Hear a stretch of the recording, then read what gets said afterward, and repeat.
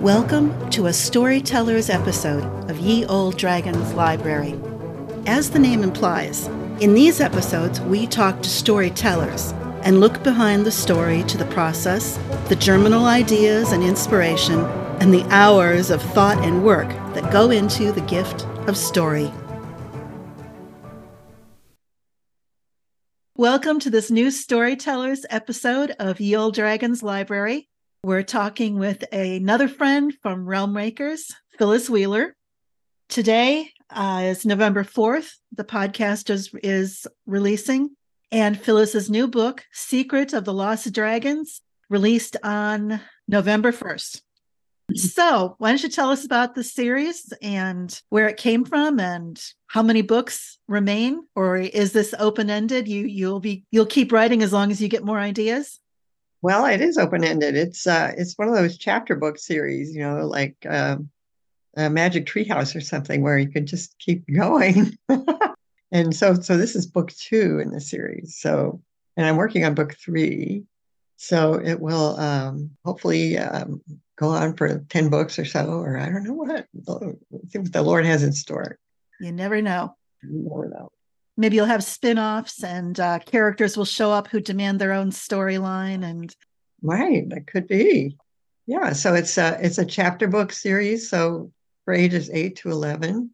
And our heroes are Jake and Ava. They are 11-year-old twins. And it's mostly told from Jake's point of view. So it's a high action book, so good for reluctant readers, and it has plenty of illustrations, like 20 illustrations per book. So, fun.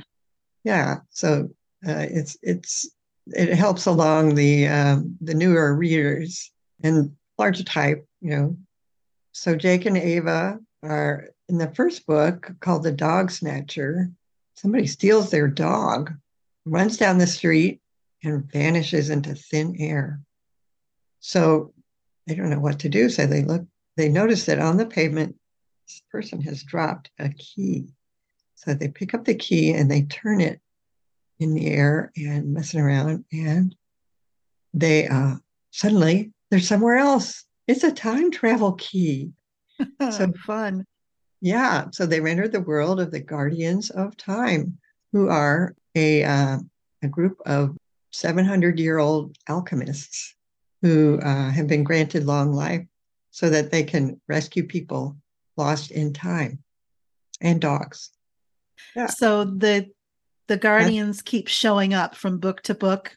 Yes, they do. And these kids keep getting into, by the second book, they're seasoned time travelers. So Jake and Ava they're also regular kids. So they're babysitting for their 4-year-old cousin, Dee Dee. And Dee Dee walks up their driveway and stoops to touch a shiny coin that's laying there on the ground. Oh, no. And she vanishes into thin air. What's there to do but follow her? So they touch the coin too. And then when they get there, they discover Dee Dee is facing this enormous dragon in a desert canyon. And so they think, oh, well, we'll just use our time travel keys. They put their hands in their pockets, and guess what? They don't have their keys because they're wearing their bathing suits. Oh, no. No pockets. Nope. So that's the next adventure. What do you do to get out of this situation when you don't even have your time travel keys and you don't have any way to contact the Guardians of Time who could rescue you? So I'm wondering, are the kids are accepted by the Guardians of Time reluctantly, or they're welcomed, or it's like, well, now that you know our secret, we have to let you into the club, or what's the situation? Well, what got the ball rolling on this story was a short story that I wrote, which is available only on my website if you sign up for my newsletter. So this is the beginning of it. So this is not Jake and Ava, but another kid who's in the story named Will. So Will is the first one to discover the Guardians of Time, and he encounters kind of a gruff reception. But pretty soon the alchemist Paracelsus accepts him. And so he becomes an apprentice. And so eventually Jake and Ava also become apprentices. And even little Dee Dee, who's 4 years old. Train him up early. Right. Fun. Yeah. So why is the dragon lost? Well, they are having a trouble with it. So there's this, the dog snatcher is an alchemist who went bad. He's one of the guardians of time who just kind of started doing bad things. And so as punishment, he was assigned to look like a 14-year-old for the rest of his life. But he is actually about 1,000 years old. So I base these alchemists on real people and find them in Wikipedia. So this guy was a monk named Martin Ortolan, or Ortolanus is how he wrote his book. So Martin Ortolan is causing trouble. He's always the antagonist. So in the dragon book, he is the one who, he lured the dragons to this spot, and they actually live outside of time. And he lured them to this spot, which is inside of time. It's a geographical place. And he got them to, he just marooned them there, and he's like cackling, like, you can't leave. And they've been there for 100 years already. Yeah, they've been praying to the guiding hand to send them home. And so these kids show up and they think, oh, maybe the kids are going to send us home, but the kids don't know how to do that. So that's how the story develops. It's, has a Christian backdrop. Okay. So this evil alchemist just does things to be nasty. He doesn't have some big overarching plan that he has to follow all these steps to accomplish universal domination or anything like that, or he's just a brat. He's a brat. Yeah. He's a brat. Because he's 14 years old.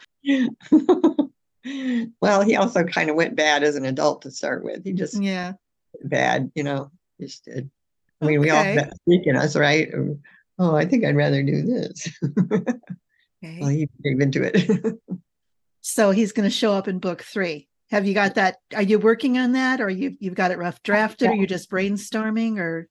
Yeah, I'm working on it. I'm in the middle of the climax of it right now. So what's the title of that? This title is still nebulous? Yeah, no title yet. Yeah. Okay. So people have to keep checking your website to find out what the title of book 3 is. Right, they do. Yeah. So let's back up. And how did you get started writing in the first place? Well, it depends on how you define started. So I've been a writer all my life. When I was, 13 or so, I decided I wanted to write a children's book, but I knew I wasn't ready. But I was writing a lot of poetry.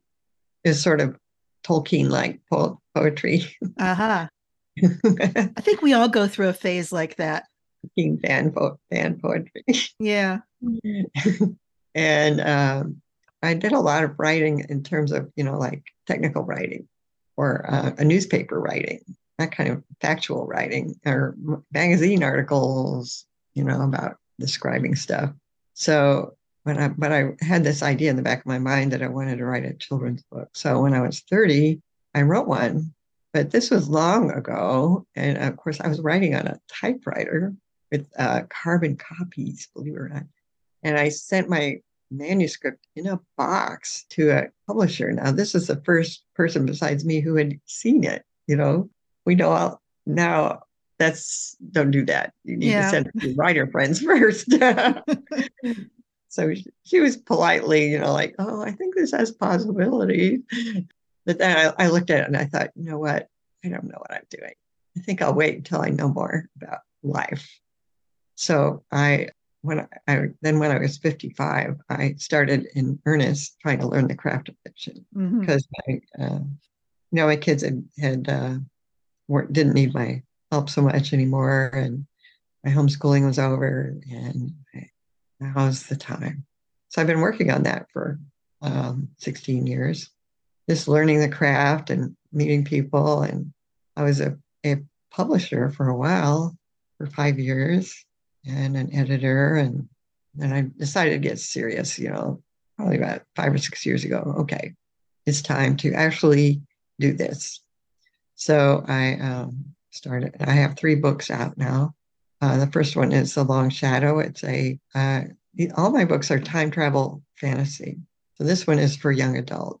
And then I decided, okay, I really like writing for younger people. So I picked up this series of stories about the Guardians of Time and Jake and Ava, who are the little apprentices. Great. Yeah. So we'll see where it goes. It's definitely set in our world, and it's not an alternate history. It's this history, Kind of like Voyagers. I suppose. I'm not Yeah. sure exactly what it's like. Maybe you probably are better, more widely read than I am. I don't know. I think the more writing you do and the more editing you do, the less reading you do, which Yeah, is really sad. true. Yeah. So I think the Magic Tree House, people are familiar with that. Yeah. It's a bit like that, but it's fantasy also. It's got dragons in it, or it's these alchemists. It's not straight time travel. So yeah, it's gotten a good reception. Taking it to homeschool conventions, you're getting people like it there. So Oh, getting in with the homeschool crowd is a big step in getting your books noticed and getting approval from the gatekeepers. right, yeah. So my first book, the YA book, was published by a small press, but for the chapter books, I'm publishing them because you know what you can't get an agent for a chapter book. And No. the publishers are not interested. And the reason is, well, there's a cost to it. You got these 20 illustrations. Who's going to illustrate it? And what are they going to charge you? So I just looked around and looked around and looked around and found illustrators who could help me out without breaking the bank, or who were willing to do that anyway. I suppose if I were a big publisher, they would, charge a lot more money. Anyway, Nope. so that's how it's coming to be. Is I'm self-publishing this Great. little series. So you have a label for yourself, or it's just Well, I under your do. own name? Once upon a time, I was writing computer science curriculum for homeschoolers, and the name of my little company is Motherboard Book. So I'm just still using Motherboard Books. So Makes when sense. yeah, it was when it was computer books, it was a cute little pun, but now it's like, oh, but anyway, I'm still using it. Well, it's an established name, Yeah. and then if you're still reaching to the homeschooling crowd, so they're familiar with your name, they know you're a reliable publisher. So this is just the fiction division of Motherboard Books. Yeah. Okay, so what is your process for writing? There's all this discussion over pantsers versus plotters. Of course, some people don't want to be called pantsers, they want to be called discovery writers. Are you one or the other? Are you a hybrid? Yeah, I think I'm a hybrid. I tried to once upon a time when I was in this phase of learning to write fiction, sat down to write a novel, and I plotted the whole thing out according to the snowflake method. And then I could not write it because I already knew what was going to happen. This You was like, already wrote the book. it's in my head. It's on Yeah. this outline. Why should I write it? I couldn't make myself write it. So obviously I need to do something different. So what I do now is I have an idea of the ending, which of course is always a happy ending, for a kids book. And then I have an idea for my setup scenario, and then I just kind of start writing, see what happens. And other writers help me brainstorm my plot as I go, because I'm not, some people are very inventive or very creative, and I spent all those years being a technical writer. My creative juices don't flow that well, so I need help from other writers about brainstorming. So I get that. So What do you call priming the pump, yeah, waiting to go off on rabbit trails? But yeah, sometimes the story takes over and that's the most fun. that's true. That is, yeah. I think, oh, where'd that come from? Why did you do that? So how did you come up with the twins? Was this just an idea that you had in the back of your head, or you just sat down and plotted out what would be most appealing to readers, what would be the easiest for the kids to read and to identify with? Yeah, I was looking for someone that kids could identify with, especially a reluctant reader and especially a boy reluctant reader would be able to identify. So Jake is my point of view character. Well, he's got Ava right by his side, so little girls don't seem to be put off by the fact that the point of view character is a boy. They read it. It's a lot easier for girls to read a boy's point of view than it is for boys to read a girl's point of view. Yeah, yeah, I'm not sure why that is, but so I get these parents looking for a book for boys. There's a lot of books for girls out there, very common, but boy books not so much. Of course, I'm writing in the homeschool vein, which is conservative, not political. I'm not trying to teach anybody any left-wing policies or anything. So they're books that could have been written, 20, 30, 40 years ago. Avoid politics, But especially nowadays. you'd be surprised what the mainstream publishers are doing in the way of politics. Yeah. They are on board with the left turn. If you as a parent don't want that, well, come to the homeschool world. Yeah. Come buy my books. We've got to give the kids a solid foundation because they're going to go out into the unfortunately real world eventually. And if they're not ready to stand up against it, they're going to get their feet knocked out from underneath them and get swept along. Yeah, it's quite a challenge for parents these days. You got to be vigilant. What is my kid learning in school? And should they be in that school? Maybe I should homeschool. Sometimes you turn around and you think, come quickly, Lord. So have you got anything stewing, anything on a back burner that you're letting sit and grow for a while that might come along outside of the your time travel series? Or are you just going to stick with those characters for now? Yeah, I'm going to stick with them for now. I'm starting to wonder about book 4. What's that going to be? I don't know yet. But the way I start one of these books is I play that. There used to be this video game called Where in the World is Carmen Sandiego? Yeah. My kids used to play that. So I'm thinking, okay, where in the world am I going to set this next one? So it's sort of a bit of a mystery as you read the book. You don't necessarily find out where you are until much later in the book. So it's a bit of, like you might wonder where you are or hear the clues. The kids are discussing the clues about where they are. So I can't really tell you where book 2 is set or book 3. But so book 4, where is that going to be? So I'm looking at, these travel brochures thinking, oh, what about there? Fun. Yeah, and it can be anywhere in the world. It doesn't have to be someplace I've been. It doesn't have to be someplace I'm comfortable with, like Western Europe. Can be, just anywhere because I can research it. Do you try to get to those places, or it's on your bucket list? Well, I don't have a plan to at this point. Book 1 is set largely in I can tell you this, in Lyon, France. And I've been there. I've spent a week there. So put the book there because I thought, I know where everything is. Yeah. Yeah, I'm trying to go to different places in the world, besides Europe. So that one is in Europe. The next 2 are not in Europe. These other places are places I would like to go, and I don't really have a plan for getting there. So where in the world is Carmen Sandiego is part of my thought process. Why don't you give us your website and where people can find you online? And then we'll also be including that information in the podcast notes and in the Yield Dragon Books blog. So those who don't want to write down while they're listening can go to the blog and find you and see the books. Yeah. And get your free story. Yeah, get my free story. Then it's the only place you can get it. Yes. Is if you sign up for my newsletter. Of course, you can always unsubscribe. Yeah, so my website is phylliswheeler.com. The problem there is how do you spell Phyllis Wheeler?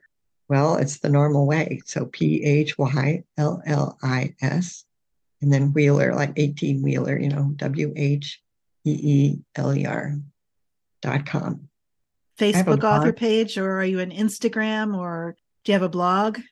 Well, the blog is right there on the website. Okay. Yeah. Facebook is Phyllis.h.wheeler. So if you go to Facebook, I think, Phyllis.h.wheeler on Facebook, and Twitter is, or X rather, is Phyllis Wheeler. And Instagram is Phyllis Wheeler Author. And the links for those are on my website. If you scroll down to the bottom, Okay. you can see those little links. Great. Well, it's been fun learning about Secret of the Lost Dragons and the whole time travel series. Yeah. And I'm curious, the evil alchemist, did he drop that key or did somebody else drop the key the first time the kids found it? Well, he dropped it. On purpose or by accident? By accident, and he comes back looking for it. Yeah. He's very distressed that he doesn't have it. So he proposes a trade, the dog for the key. We'll find out why he took the dog. Right. Yeah, there's a little bit of Jake tells a lie. It's terrible. Oh, not good. And he actually tells a lie to his dad. And it takes him till the end of the book to fix things. To apologize. Lesson learned. Yeah, but it's all good after that. Okay. Well, we're going to have the cover art on the blog, and people can see your book and find you. Maybe you can come on back when book 3 comes out and tell us what happened there, or give us an idea without giving away the book. So, well, yeah, it's still an amorphous stage. So yeah, sometimes the brainstorming and having the story tell itself to you is the most fun in the whole process. Yeah. So thank you so much, Michelle. Well, thanks for coming, telling us about your time travel series. Congratulations on the release of book 2, brand new as of this podcast. And we're looking forward to book 3. So thanks so much, Michelle. Thanks, everybody. Thanks for listening. Bye-bye. Thanks for spending time with us today. We hope you had fun and we gave you something to think about and investigate further in our guest authors' storytelling worlds. Check the podcast notes and the Ye Olde Dragon Books blog for information on the books discussed in each of our podcasts and how to find our guest authors online. And remember to keep listening for more fantastical stories. For inside scoops and exclusive access to stories before they're officially released, please consider joining the Ye Olde Dragons Library Patreon group and help support this podcast. Thanks for listening.